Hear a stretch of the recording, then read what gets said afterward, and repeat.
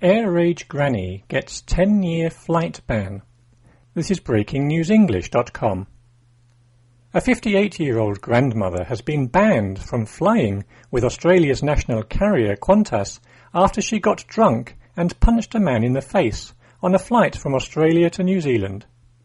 Courts also ordered the granny, Mrs. M, to pay the airline nearly $18,000 for having to return to Melbourne Airport.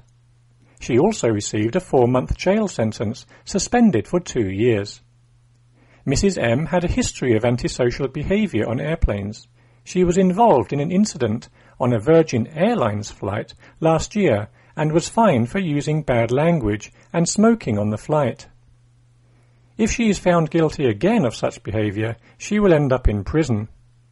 Qantas has banned her from its flights for at least 10 years.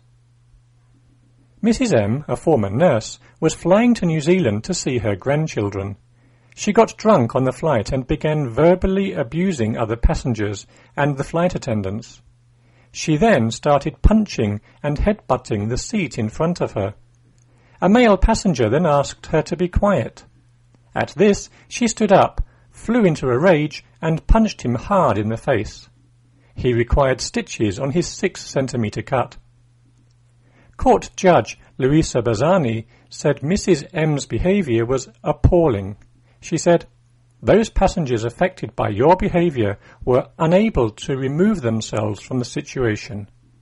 She added, "The assault by you of a fellow passenger without any provocation is particularly concerning."